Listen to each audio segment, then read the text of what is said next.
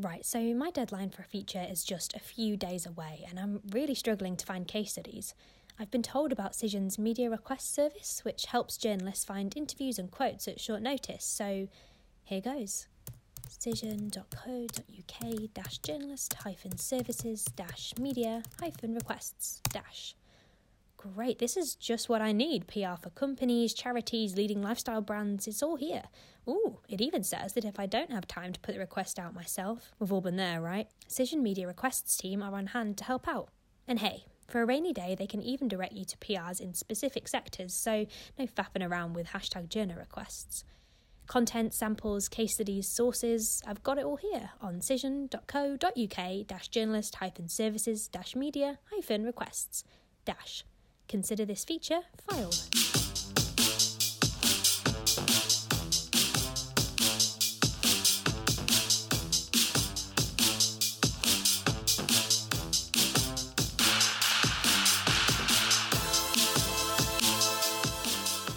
Hello and welcome to Freelancing for Journalists.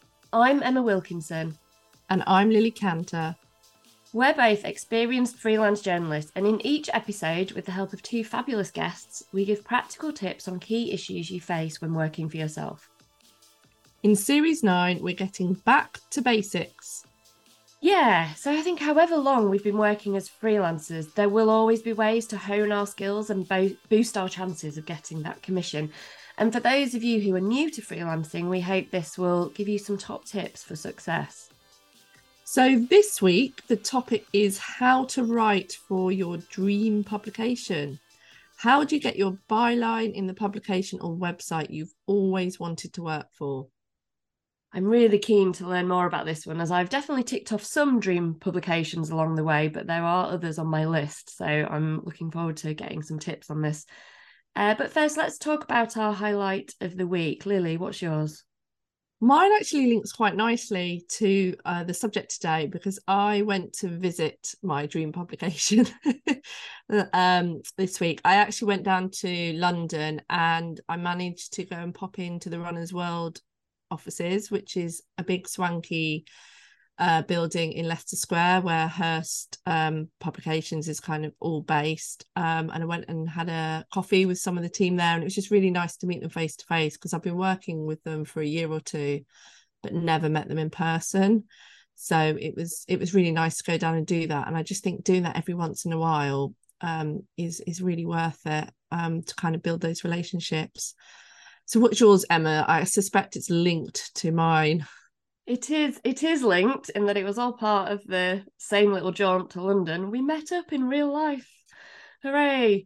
So the team behind our podcast, which is ourselves, our research assistant Helen and our producer Maddie, we all went to the IPSI Freelancer Awards, and we'd never actually met Maddie or I hadn't met Maddie in real life. So that was really nice. And it was really inspiring to see what our fellow self-employed folk had been up to in the past year, and get to have a conversation in face to face. It was really nice, really enjoyed it. Sometimes you just have to make that extra effort, don't you, to go and do that networking. Yeah, it's definitely worth doing.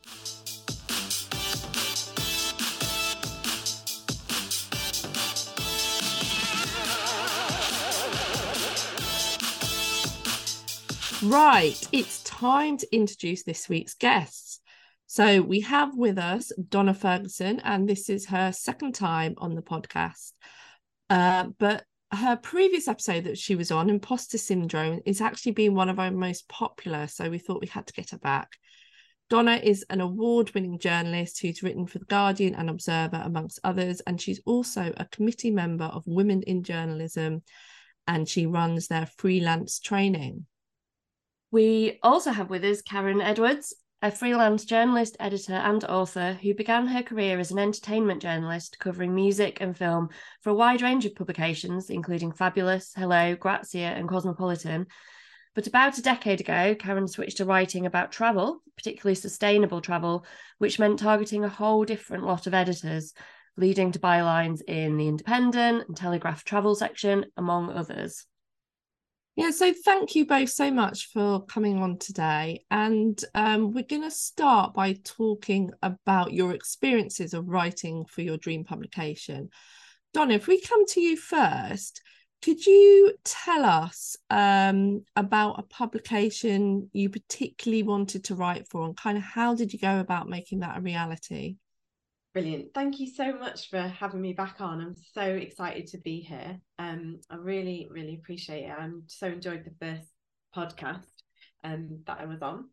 So yeah, when I first started out in freelancing, I really wanted to work for a section of The Guardian called the family section. So I sent my first pitch to that editor within 1 month of going freelance, and there was no response. So I pitched her again a few months later. There was no response. So that time I chased her until she replied, and it was no. So I sent her 2 more pitches a few weeks later, no response. So I pitched another idea. This time she replied, and it was a no. So I pitched her again with a new idea a few weeks later, and it was a no. So I pitched her again another idea, and this time she replied to explain that I should be pitching my ideas to the deputy editor. So I started pitching him instead.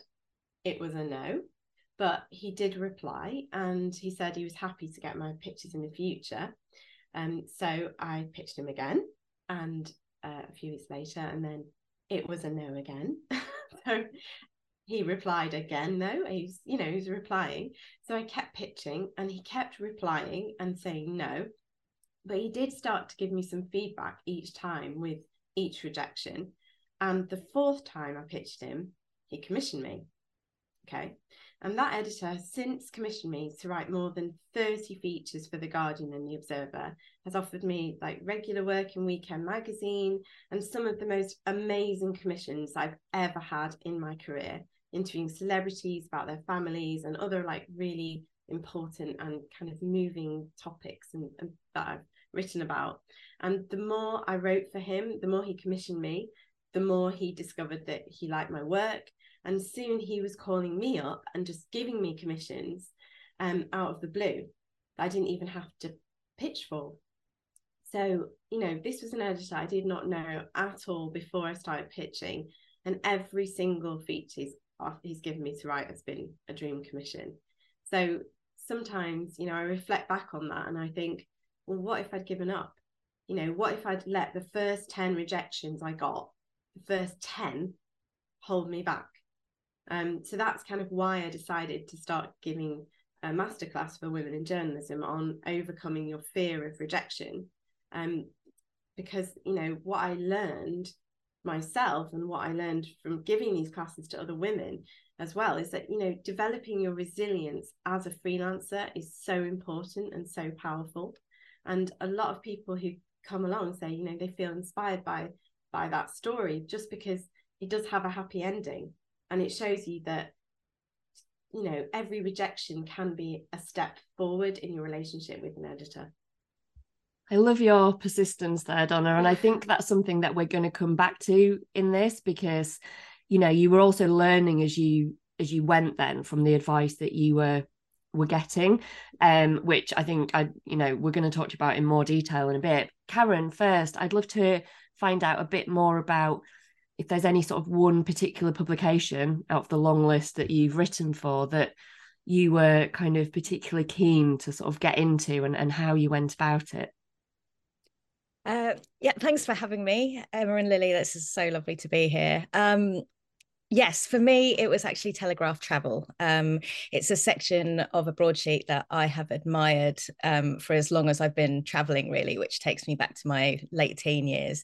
And that section has grown into something really quite fundamental. They've made it into its own section. It's just full of really talented writers and some incredible stories. So it's always been in the back of my mind. That's where I wanted to reach at some point. But having a background coming from entertainment and in magazines, it seemed quite a big task to get to that point. So what I did was I followed the editors. There are quite a few editors at Telegraph Travel. I followed the editors on Twitter. I looked out for pitch call outs. I sort of was trying to form pitches, but it wasn't coming very naturally to me for that sort of broadsheet element, but also the Telegraph sort of angles. So I just kept watching what they were doing, and it felt like I was never going to get there, to be honest, to have that key idea that was that I felt was right, that I felt confident in pitching. And it wasn't until about 2-3 years ago, actually, at the start of the pandemic, when I saw a call out from one of the editors for people who had been stranded because of the pandemic, or they were going through hotel quarantine, which the UK was thinking of bringing in at that time. And it just happened that had been exactly what had happened to me. My partner's from Australia, and I'd been stuck in Australia for a while, unable to get home. And we had been through hotel quarantine in Australia, and suddenly it was like everything, the stars aligned, everything came together. And I thought, I've got the right angle, I've got the right pitch. So because I knew it so inside out, I knew the situation that I needed to pitch, I could write a very succinct and detailed pitch to the right editor. And it took about 20 minutes to hear back from that editor saying, you're commissioned, this is the rate, this is what we need, can you turn it around quite quickly, which I could do. And it was suddenly, it was like this weight of years and years for the right moment, the right feeling, to feel like I had the right idea, suddenly came together, and it came together very fast. And suddenly I was a contributor to Telegraph Travel. And that's been fantastic. I've stayed in touch with them. I continue to pitch to them, and I feel very lucky to have got to that stage. That's really interesting, because you obviously took your time, and like you say, you were really studying them, and you had to have the right story. And similarly, Donna kind of took her time in kind of pitching again and again and again. So this is not something that's kind of going to happen overnight. And Donna, just coming back to you, I wanted to ask, kind of, I suppose if you're perhaps starting out freelancing or starting out in journalism, you might be kind of worried about what kind of experience you need behind you, or what kind of portfolio you need to have first. So do you think there's a certain amount you need to have achieved before you kind of target your dream publication? I think the key thing you need, and this came out as well in what Karen was saying, is that you need to be an avid reader of that publication. And I used to read the family section of The Guardian every week for years before I started pitching it, before I worked up the courage to even start. And from what Karen's saying, it's the same. And if it's your dream publication, that is definitely what you should be doing. You should be reading it every week. And I think that will really help you, because if you understand the audience, because you literally are the audience, you are the reader of that section, and you get to know what the editor likes to commission, and most importantly, what they've already covered. And if you compare it to, for example, another section in a rival paper, you might also see what they're choosing not to cover, or what makes them distinctive. And that will all help you to write a better pitch.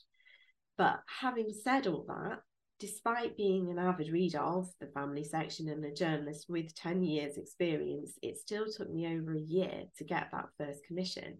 So you do have to be patient, you do have to be resilient. And it does help if you can show the editor that you're experienced as a journalist, that you have a portfolio of relevant work that demonstrates that you know what you're doing and you're kind of a safe pair of hands. But I don't think it's as essential as reading the publication. And I think the truth is they are looking for someone with a good idea who pitches it well and understands their audience and what they want, as well as a good writer. So they'll take a punt on someone new if it's a really strong idea that suits their publication. Yeah, absolutely. I mean, I think this idea of really researching the publication is a really important one, because from freelance journalists, people in our community that we've advised, I think sometimes people kind of maybe spend half an hour doing it, or even, you know, skip that step, do a bit of a Google search of if they've covered this topic in the past week or something, but that's not enough. I mean, Karen, you explained there really nicely that you'd spent years really kind of properly understanding this publication, so that when that opportunity arose and you were in the right place at the right time, because even though you had the right idea, had you not known exactly what they were looking for, and, you know, that might not have worked out. Have you got any more advice, and perhaps from other places that you worked for as well, about how to do that research, how to really understand what a publication wants? I think the key is to be patient with your research as well. It takes time. It takes time to really get to know a publication. And as Donna said, you do have to study it over a number of weeks, months, perhaps, you know. You have to look at what they have covered before. So a lot of publications won't go back, in a travel sense, for example, they won't go back to a destination within 10 to 12 months of covering it. So, and that's a minimum. So it's something that, you know, you do have to be in touch with, and gradually sort of spend your time getting to know, understand the sort of destinations they've already covered, or the parts of the world they've already covered when it comes to travel. But I think it's similar with other topics as well. And if you haven't got that commitment to research, you're not going to hit the nail on the head with your pitches. Unfortunately, that's part of the pitching process. It's not just that final email that you send. That's not just the pitch. It's that whole research pattern that goes into it. It's really important. It is really important. And on top of that, you know, if you've got social media, looking at what editors are looking for, if they're putting pitch call outs out there, are they asking for a type of article? Is there an angle that they seem to be quite familiar with, that they obviously really enjoy bringing into the publication? All of that comes into the research part of it. And that, you know, whether that's travel, whether that's entertainment, whether that's news, family, as Donna said, it's really important, and perhaps more important than having like this solid portfolio of work. You just need to put in the work for that publication. Yeah, and I think the thing to remember is you're not going to have to do this like all the time. It's about getting your foot in the door, isn't it? And your pitches will probably become shorter and shorter as you build up that relationship with an editor, but it really is worth putting the groundwork in if you're cold pitching for the first time. I know when I had my site set on Runner's World, I'd been subscribing to it probably for at least 6 months, I think. So I read each magazine cover to cover, looked at the different types of features they did, and then basically tailored my pitch so that I could explain like what it was going to look like across 6 pages, and broke it down.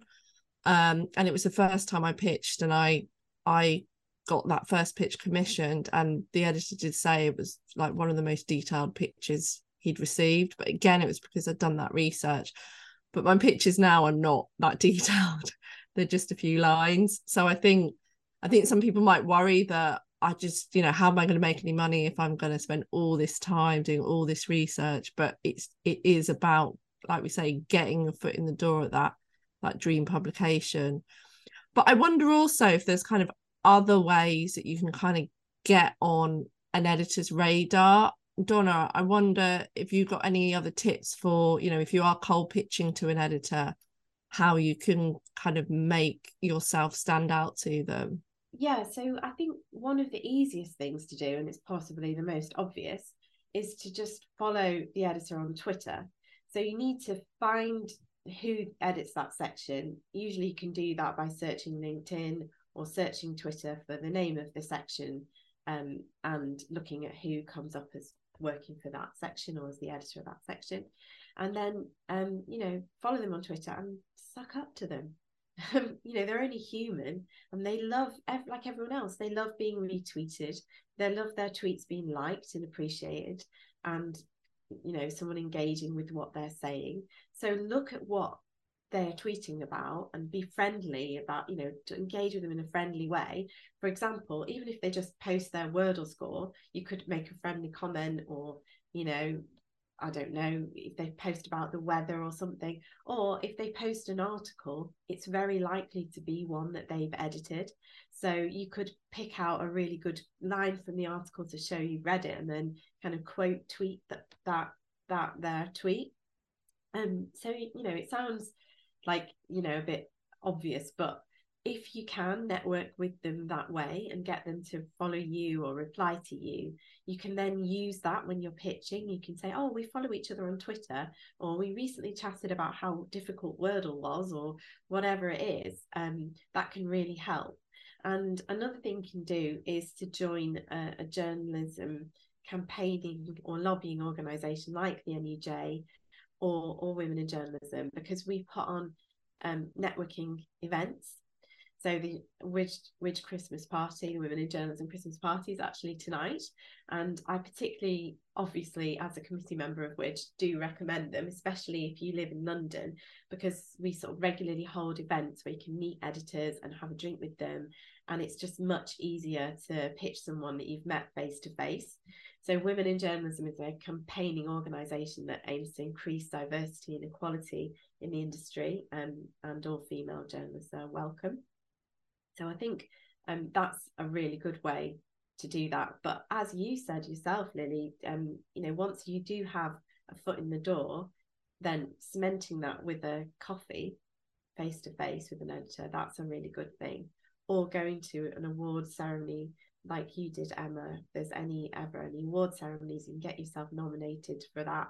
Go and network at the ceremony with other editors. That's often a good way as well. And if you put yourself up for awards and you do get shortlisted, then that can really make editors aware of you, and that's another good way. Yeah, it's just about name recognition, isn't it? Even if you've never really had a proper conversation on social media, when they get your pitch, if there's just something that makes, you know, sets off a little, oh, I think I know this person in their mind, you've just held their attention on that pitch a bit longer, because they've sort of, you know, had an initial, oh, I think I've come across them before. I mean, part of that is about, I suppose, having professional presence online, making yourself easy to find. You know, how important, Karen, do you think is sort of branding in terms of getting noticed by those publications that you want to work for? So I'm thinking like having a website. I noticed your website is very nice. I was quite jealous of your website. And but social media presence and just that kind of consistency and just being easily found. I think it is quite important. It's obviously something that will grow as your career grows, and you've got more to talk about and more to share.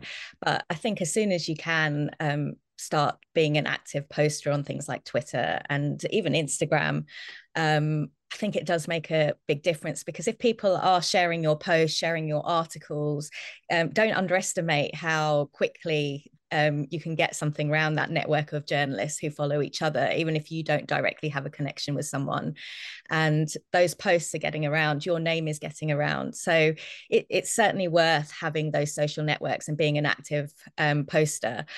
And then on top of that, like you say, Emma, the portfolio website, it's something, you know, it's taken me quite a while to get to my website to a stage where I'm actually happy with it and it has everything on it, because, you know, you can't constantly be updating it. It takes time.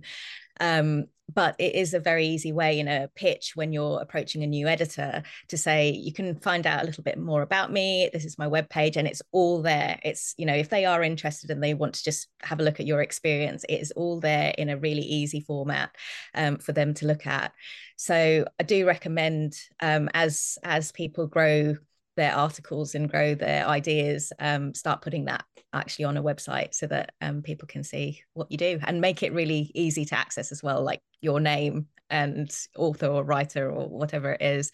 Nice, easy, Googleable name as well.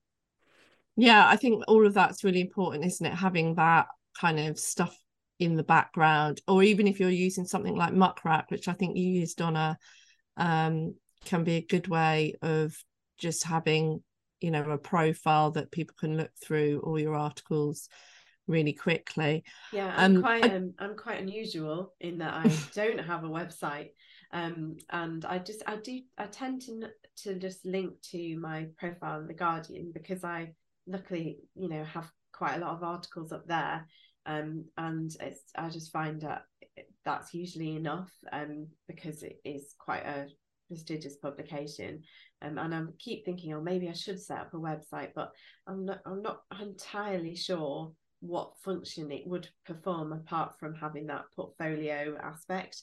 Because I tend to put all my contact details on my signature anyway, but I just don't know what opportunities I'm missing out on, so it's difficult to know whether it's worth the cost.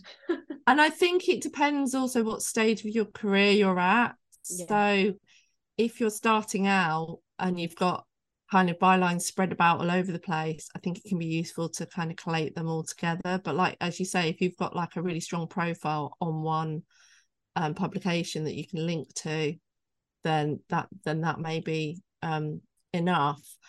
Something I just wanted to come back to, actually, Donna, because you were talking about on social media kind of flattering editors or responding to tweets and things, and I wonder how much of that like you should put into a pitch.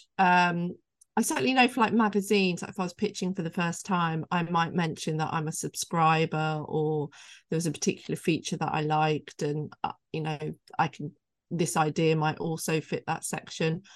But I wonder, is that kind of the done thing in newspapers? Would you kind of flatter the publication or the editor in a pitch? Oh yeah, absolutely. I think it's not even flattering really. It's just demonstrating that you're keen and that you've read the publication, and that always makes a difference, because I think a lot of people assume that they should come up, or they kind of think, way to freelancers, come up with a great idea and then find a publication that you think it would suit and just pitch it to that one, and then if they say no, pitch it to another one, and then if they say no, pitch. And actually the way I've found that I've become successful as a freelancer is by doing the opposite. So thinking, well, I love this publication, I love this section, I really want to write for them. So what ideas can I come up with specifically for that section, specifically for that editor? And then when the editor says no, changing the idea but pitching to the same publication, the same editor. And that's how you build up a relationship, and that's how you get the feedback on your pitches and eventually get commissioned. And I think that most, you know, you've got to think about it from the editor's perspective, that they have this blank page every week that they need to fill, and it's your job to fix that problem for them, just the way they would call a plumber to come and fix their toilet. They wouldn't expect the plumber to turn up and go, well, actually what I really feel like right doing this week is not fixing toilets, but like looking at your sink, because I think that'd be really interesting for me. It's like, no, you need to give the editor what they want, what the reader wants, and not just do whatever it is you're interested in. And so that's how you succeed as a freelancer, in my opinion. Yeah, absolutely. I mean, it just comes back to this kind of resilience, persistence, and just knowing that everyone else is in the same boat. We're all doing it. We're all having to be persistent. We're all having to find new ideas. There's always things that haven't worked out and haven't got there. And I think as a freelancer, you can be, you know, you're at home working on your own. It can feel quite isolating. So just be secure in the knowledge that we're all kind of going through this process. I mean, one thing that I did want to talk about, and Karen, I'll ask this one to you, is can you be too focused? If you've got that dream publication in mind and you're too kind of zoned in on them, can that hold you back? Because you both talked about it taking so long and taking it, you know, a really long time. So, you know, do you need to be open-minded, I suppose, about all the different places that you're going to work and all the different places that, you know, you might have to pitch to, and one day you'll get there, but, you know, in the meantime, you've got to have lots of clients and, you know, spread your wings far and wide.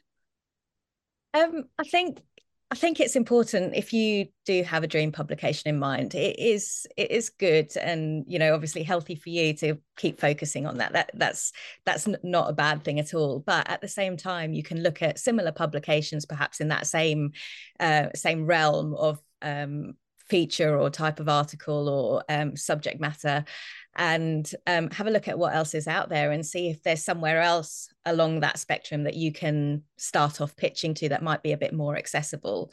So, you know, while you might shift your focus slightly, if it's a topic that you are very interested in or an area of writing you're really interested in, you can still, you know, get experience pitching in that area. It's something, you know, I do think, obviously, as freelancers, we need to earn money. We need to pay the bills. It's a job at the end of the day. Unfortunately, you do have to sort of spread your pitching talents far and wide to a certain extent. And I think that's quite individual to each person as well, depending on your situation and how much time you can afford to stick to one publication. But at the same time, for me, I and this is not just with Telegraph Travel, this has happened with different publications in the past, it is that determination to get into that one publication that has worked for me. It's that focus and knowing that at some point the right pitch will hit, and believing in myself and believing in that happening one day, not being put off, being resilient, like Donna said. So I think it's somewhere in the middle. You know, you got to find your balance of what works for you in terms of what you know, earning a living and what you can manage, but also not completely letting go and saying, okay, well, that didn't work, so I'm not going to go back to it, or I don't know what to do here, so I'm not going to go back to it. Keep weaving in and out, essentially, and, you know, creating quite an independent path towards getting to the place you want to be. I think that idea of letting go is really important, and I really struggled with that when I first started freelancing. And there's still a couple of ideas that I think, oh, like that story needs to be out there, but never quite managed to get it right, and just had to kind of move on. So yeah, it is important to kind of be able to do that. I wanted to ask something a bit more kind of practical, because we've talked about like really understanding a publication. But say, for example, you want to study a newspaper or a magazine, and you don't want to spend weeks and weeks buying it. You want to just look through back catalogues. Have you got any tips on like how do you actually go about finding previously published editions of a paper? Because not everything is always online. So how might you actually get hold of content? Donna, have you got any tips on that? I don't really. I would just look online. I mean, I suppose if it was a magazine, you could put a call out locally to like some local hairdressers or some, you know, where they might have old magazines. Yeah. But I don't really know. I mean, there may be public things you can subscribe to where online where you can get back issues. But I think the key thing is to start to just buy it every week going forward, so that you can be more religious about, you know, reading it. I would also say that there is a really good technique if you can find like a section online of like past interviews of a particular slot or whatever it is that you want to pitch for. So you can analyze the article and turn it into a pitch, and that way you will know what exactly the editor commissioned. So I call it like backwards pitching, where basically you go through the article that's been published and you think, what's the news hook? What did the person say, you know, it's topical because of blah blah blah, right? And then who did the journalist say they were going to interview? Is it a case study? Is it an expert in X or Y or Z? Was there some statistics? You know, how did they structure this article as a pitch? What did they write in their pitch? And if you actually go to the trouble of writing that down, and you do it on a few of the articles in the slot you want to write for, you'll start to see a pattern emerging. This editor is always commissioning pieces that have a strong case study, a topical hook of some statistics, new statistics, or and always has an expert psychologist on blah blah blah, or whatever it is. And then you'll start to see what you need to write in your pitch to appeal to that editor. And that can, you know, make a massive difference, because it makes you look like you understand the ingredients of each article, just the way that their regular freelancers do. Yeah, I mean, I've that's really good advice, and I've also had quite a bit of luck with, so that I write for quite a lot of specialist publications, and they're often behind paywalls, or you have to be a GP or a nurse or a health professional to get access or sign up to them. And I've basically just got in touch with their like comms team or their customer service and said, look, I'm a journalist and I'd like, you know, I'm writing an article on XYZ, something relevant, and I can't get access to your articles. Can you give me a you know, free access as a media pass? And I think every single time they have done. In fact, I contacted a US one recently that I needed to access, and I think they use freelancers as well. I've been kind of trying to work out who writes for them, and they gave me free media pass. So sometimes you just have to ask. Sometimes you just have to ring up and say, can I have some back issues? Can I have a online password? And it might actually work. Yeah. If you don't ask, you don't get, right? Karen, I've had that happen, actually. I've had that happen with an editor who I had been pitching to and hadn't actually achieved or hadn't got a commissioned piece yet. She actually offered on the first pitch, where she said no, she actually offered to send me some magazines, saying, I know it's quite hard to get hold of our titles, so why don't I send you some, and then you can go reform that pitch and see how it suits the magazine. And that was brilliant. So a lot of editors are you know, in certain areas, happy to help in that way. And there's also an app called Readly, Readly, Readly, that is a subscription app that does actually have a lot of magazines and back issues on there. So on the entertainment side, certainly you can find a lot of women's weeklies and monthlies on there, and there are a few tabloid newspapers on there as well. So it's got quite a wide range of back issues on there that you can have a look at. Yeah, and it's all tax deductible as well. So if you're, you know, subscribing to something like Readly or paying for back issues or buying the newspaper, remember to put it through your expenses as well. And I love that idea, Donna, of going through articles and writing a pitch. In fact, I think I'm going to get my students to do that, because normally we get them to come up with ideas themselves and write a pitch. But I love that idea of having an existing story and working out what the pitch is. I think that's a really good tip, really good practice, actually. Yeah, if you're Lily, new to pitching. You should get them to do it on one of your articles, and then you can tell them, you can show them what you actually pitched, because I've done that with students, and they always come up with way better pitches than I actually that's what would worry me. but that's okay, because, you know, obviously the pitch is not the idea fully formed, but they can see the difference of like the key things that you actually did include in your pitch that then made it through. And sometimes when you're pitching, you can literally like come up with a headline, and you can come up with the first line of the piece, and then that is pretty much used. So those are great pitches. And I mean, there's so many clues in an article about a pitch, and often people just don't pick up on them because they're not looking for the pitch. But if you train your brain to do that, you will start to notice those patterns. Yes, it's really good advice. I'm going to start doing that if I can ever find the time to do it. I want to ask you both one last question to sort of bring this to a close. It's something that you both alluded to at the beginning. Once you've kind of got your foot in the door and got that first commission in your dream publication, what can you do to make sure you get invited to write for them again and again, and it's not just a one-off? Donna, I'll come to you first. Let's just hear your top tip for making that a routine gig. Well, the first thing I'd say is, whenever an editor write to you, even if they say not for us, something like that, when you pitch, you should always reply and say, thank you so much for taking the time to respond to me when I know you must be very busy. I'm really keen to write for you, so I'll try again and take on board what you said, or something like that.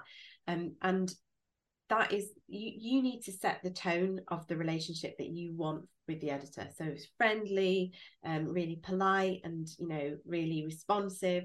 That's how you need to be. So when you file your first piece, you should be saying to them, you know, thank you so much for commissioning me. I really appreciate that this opportunity to write for you, and I know it's my very first article, so if I haven't got it quite right, please don't hesitate to come back to me with any questions or feedback, or anything you want me to redo, or, you know, I'm here, this is my number. Give them your actual, you know, mobile number so they can get hold of you at really short notice if they need to, and just say, you know, I'd love some feedback because it's my first article for you, and I'll look very closely at the edit as well. And then when it is published, I would say, you know, it can be worth getting in touch again. Say, I really love the way you edited my piece. If you did like it, and obviously if you didn't like it, probably don't say that. But yeah, just, you know, if you are happy with it and it's like it means a lot to you to see it in print, I would say that, and say, I love the way it looks, like I love the pictures, and thank you, you've done a great job. Because editors don't often get that kind of feedback or praise from writers, and everyone likes to hear that they've done a good job and that the writer's happy with them. So that's worth doing. And then as you get to, you know, pitching more, and they commission you maybe the second or third time, then it's worth saying to them, oh, I'm happen to be in London, and I wondered if I might you might be free for me to pop in and buy you a coffee in your canteen, or go out for a coffee, and I'd really love to meet you face to face, and perhaps find out a bit more about how I can improve my pitching to you, or what you do and don't want to hear from me about in the future. And that again just really helps. So I think continuing to read the publication as well, and not you know, pitching them ideas that they've already seen from other people. You just still need to keep that relationship, maintain it, and sort of oil it almost like you would oil a machine. But after you've met them, that often really makes a big difference. Yeah, I mean, I think one of the things that you said there, Donna, really stood out to me as something that I know editors have said to me, and that's being responsive. So it's your job as a freelancer to make their life easy. So if they've got any queries, if they've got anything they need you to change, or that, you know, just answer immediately. I had a feature that I'd written last week, and it was just about to go to press, but they weren't sure about one of the job titles, and they needed me to check it quickly. You know, you've got to be kind of paying attention to your emails coming through, and to, you know, if you make their life hard, they're not going to use you again. So that's just something really simple that you can do off the bat. Karen, have you got anything to add there about how to get invited back? Yeah, just exactly as Donna said, keep being responsive, but also be positive when it's a no. Show that you're still grateful to get a reply. That's really important. It might feel disheartening, but ignoring it, or, you know, taking your bad mood out on the editor is not going to help at all. And one thing I know that editors really appreciate is sharing those articles when they do come out. So get on social media and, you know, say, you know, quote title, or, you know, talk about, this is what I wrote for so and so. And I always say, like, thank you so and so for the commission as well, where I can, if they're on that social network. And I think they really appreciate it, and it also gets that article out there, and it gets it more scope. So just be aware that there are different ways to show your gratitude as well, and show that you're really passionate about that title and proud to be writing for it. That comes across if you're sharing those tweets or Instagram posts and things. There's also things which you definitely shouldn't do. So, for example, you need to stick to the brief. So don't go off brief. If they've told you, you know, make sure you put these things in your article, then don't ignore them, right? Don't ignore anything the editor says. And if something is problematic, like when you're writing it and something comes up, and, or, you know, it's not going to work out the way that you and the editor had originally planned it would, get in touch with the editor and ask them or tell them what the situation is, and, you know, suggest a solution. But don't just go ahead without checking with them that it works for them, because they may actually think that it'd be better to solve it another way. And, you know, you need to show that you're collaborative and that you respect the editor's opinion, and their judgment on everything. So if they've edited your piece and, you know, unless there's something inaccurate that's been introduced, don't complain, don't don't go back to them and say, well, I'm really upset with you, you know, I thought I wrote it way better. You know, that's so unprofessional. And never as well, like I've seen on people on social media, like saying, well, I pitched this article, it was commissioned, but then I decided I didn't want to write it anymore, or want to write it from somewhere else. You can't do that. Like, that's really unprofessional as well. So there's lots of things that will put an editor off commissioning you again. So just try to not be one of those freelancers. Yeah, I saw that one recently. I know the one you're referring to, and there was a collective gasp, I think. People were like, what? Yeah, it's just bad manners, isn't it? And you're not going to get permission by that editor again. I think you've both given loads of really practical advice there. And one thing I just wanted to pick up on, what you saying about having a coffee with editors if you're in London. I think the other thing is, if you're not in London, then just ask them if you can have a quick phone chat or even a Zoom coffee. I've done that with loads of editors. And they're quite often happy to jump on a call for like 15 minutes and chat through kind of the stuff that they're looking for, and ask for feedback on how it's been going and the types of pictures you've been sending, and if they're happy with your copy. It doesn't have to be in person. It's nice when it is, but you know, there are other means, and I think editors are used to doing Zoom calls now, so kind of don't worry if you're not in London. Fantastic. Okay, well, I think we're going to wrap up there. So just finally, we're going to ask you both for your top piece of advice from today's chat. So Donna, kind of what would your one key tip be? I would say just because you get rejected once doesn't mean that it's going to be no forever. So if instead of just ignoring you, or if an editor, you know, replied to you every time and said, without fail, please keep pitching, please try again, then you would. But editors don't tend to say that. So you've got to say it to yourself. You know, your next idea might just be the one they are looking for. So every time you pitch the void when they don't reply to you, or they reply and they say, no thanks, not for us, or sorry, not this time, just imagine that they are really saying, please keep pitching, try again, we really want to hear from you again.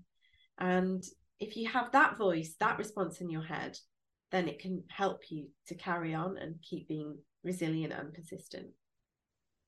Absolutely. It's like the little helper angel on your shoulder, saying all the things you wished you were hearing.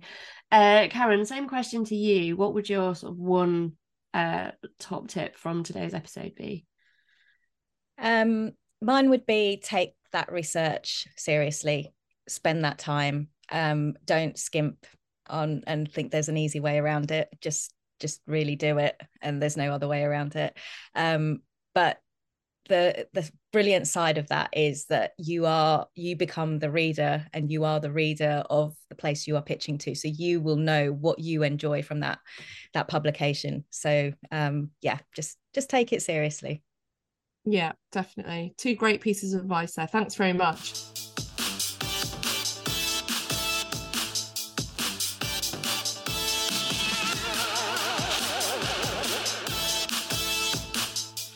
Okay, so finally, as our way of sharing the freelance love, we want to ask both of you, who is the freelance journalist that's caught your eye recently?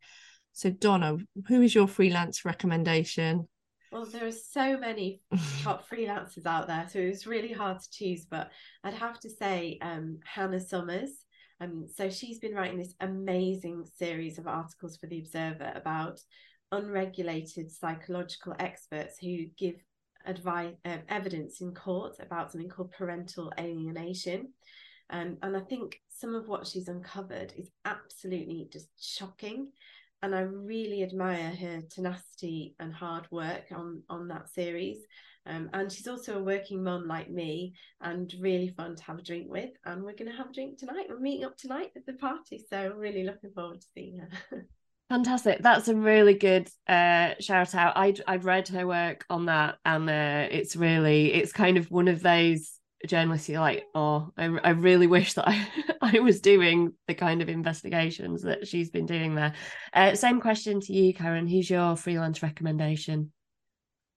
I'm going to say, and again, there are so many people who deserve good credit here, but I'm going to say a gentleman called Shafiq Megji.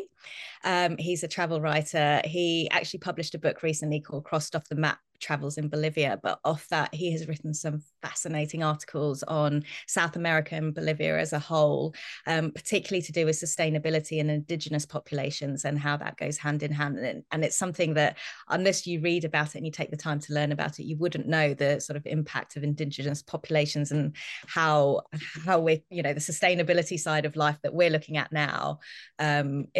It goes back to like ancient times when they were really doing it right, and we're scrambling to get back. So he tells some beautiful stories about it. It's well worth checking out. Brilliant. 2 great recommendations, and we'll put links to both of those freelancers and their work in our show notes. Excellent. Okay, well, time to bring this episode to a close, and hopefully now we can all dash off and connect with our dream publications. I've still got one on my list that I haven't quite cracked, so this has spurred me on to go and get my thinking cap back on.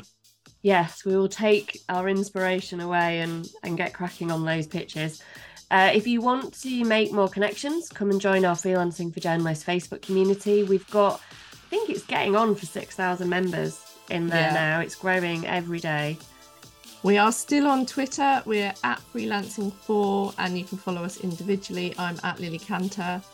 And I'm at Emma Journo. And big thanks, as always, to our research assistant, Helen Quinn, and our producer, Maddie Drury. And we'll be back again next week. Goodbye for now. Bye. Bye.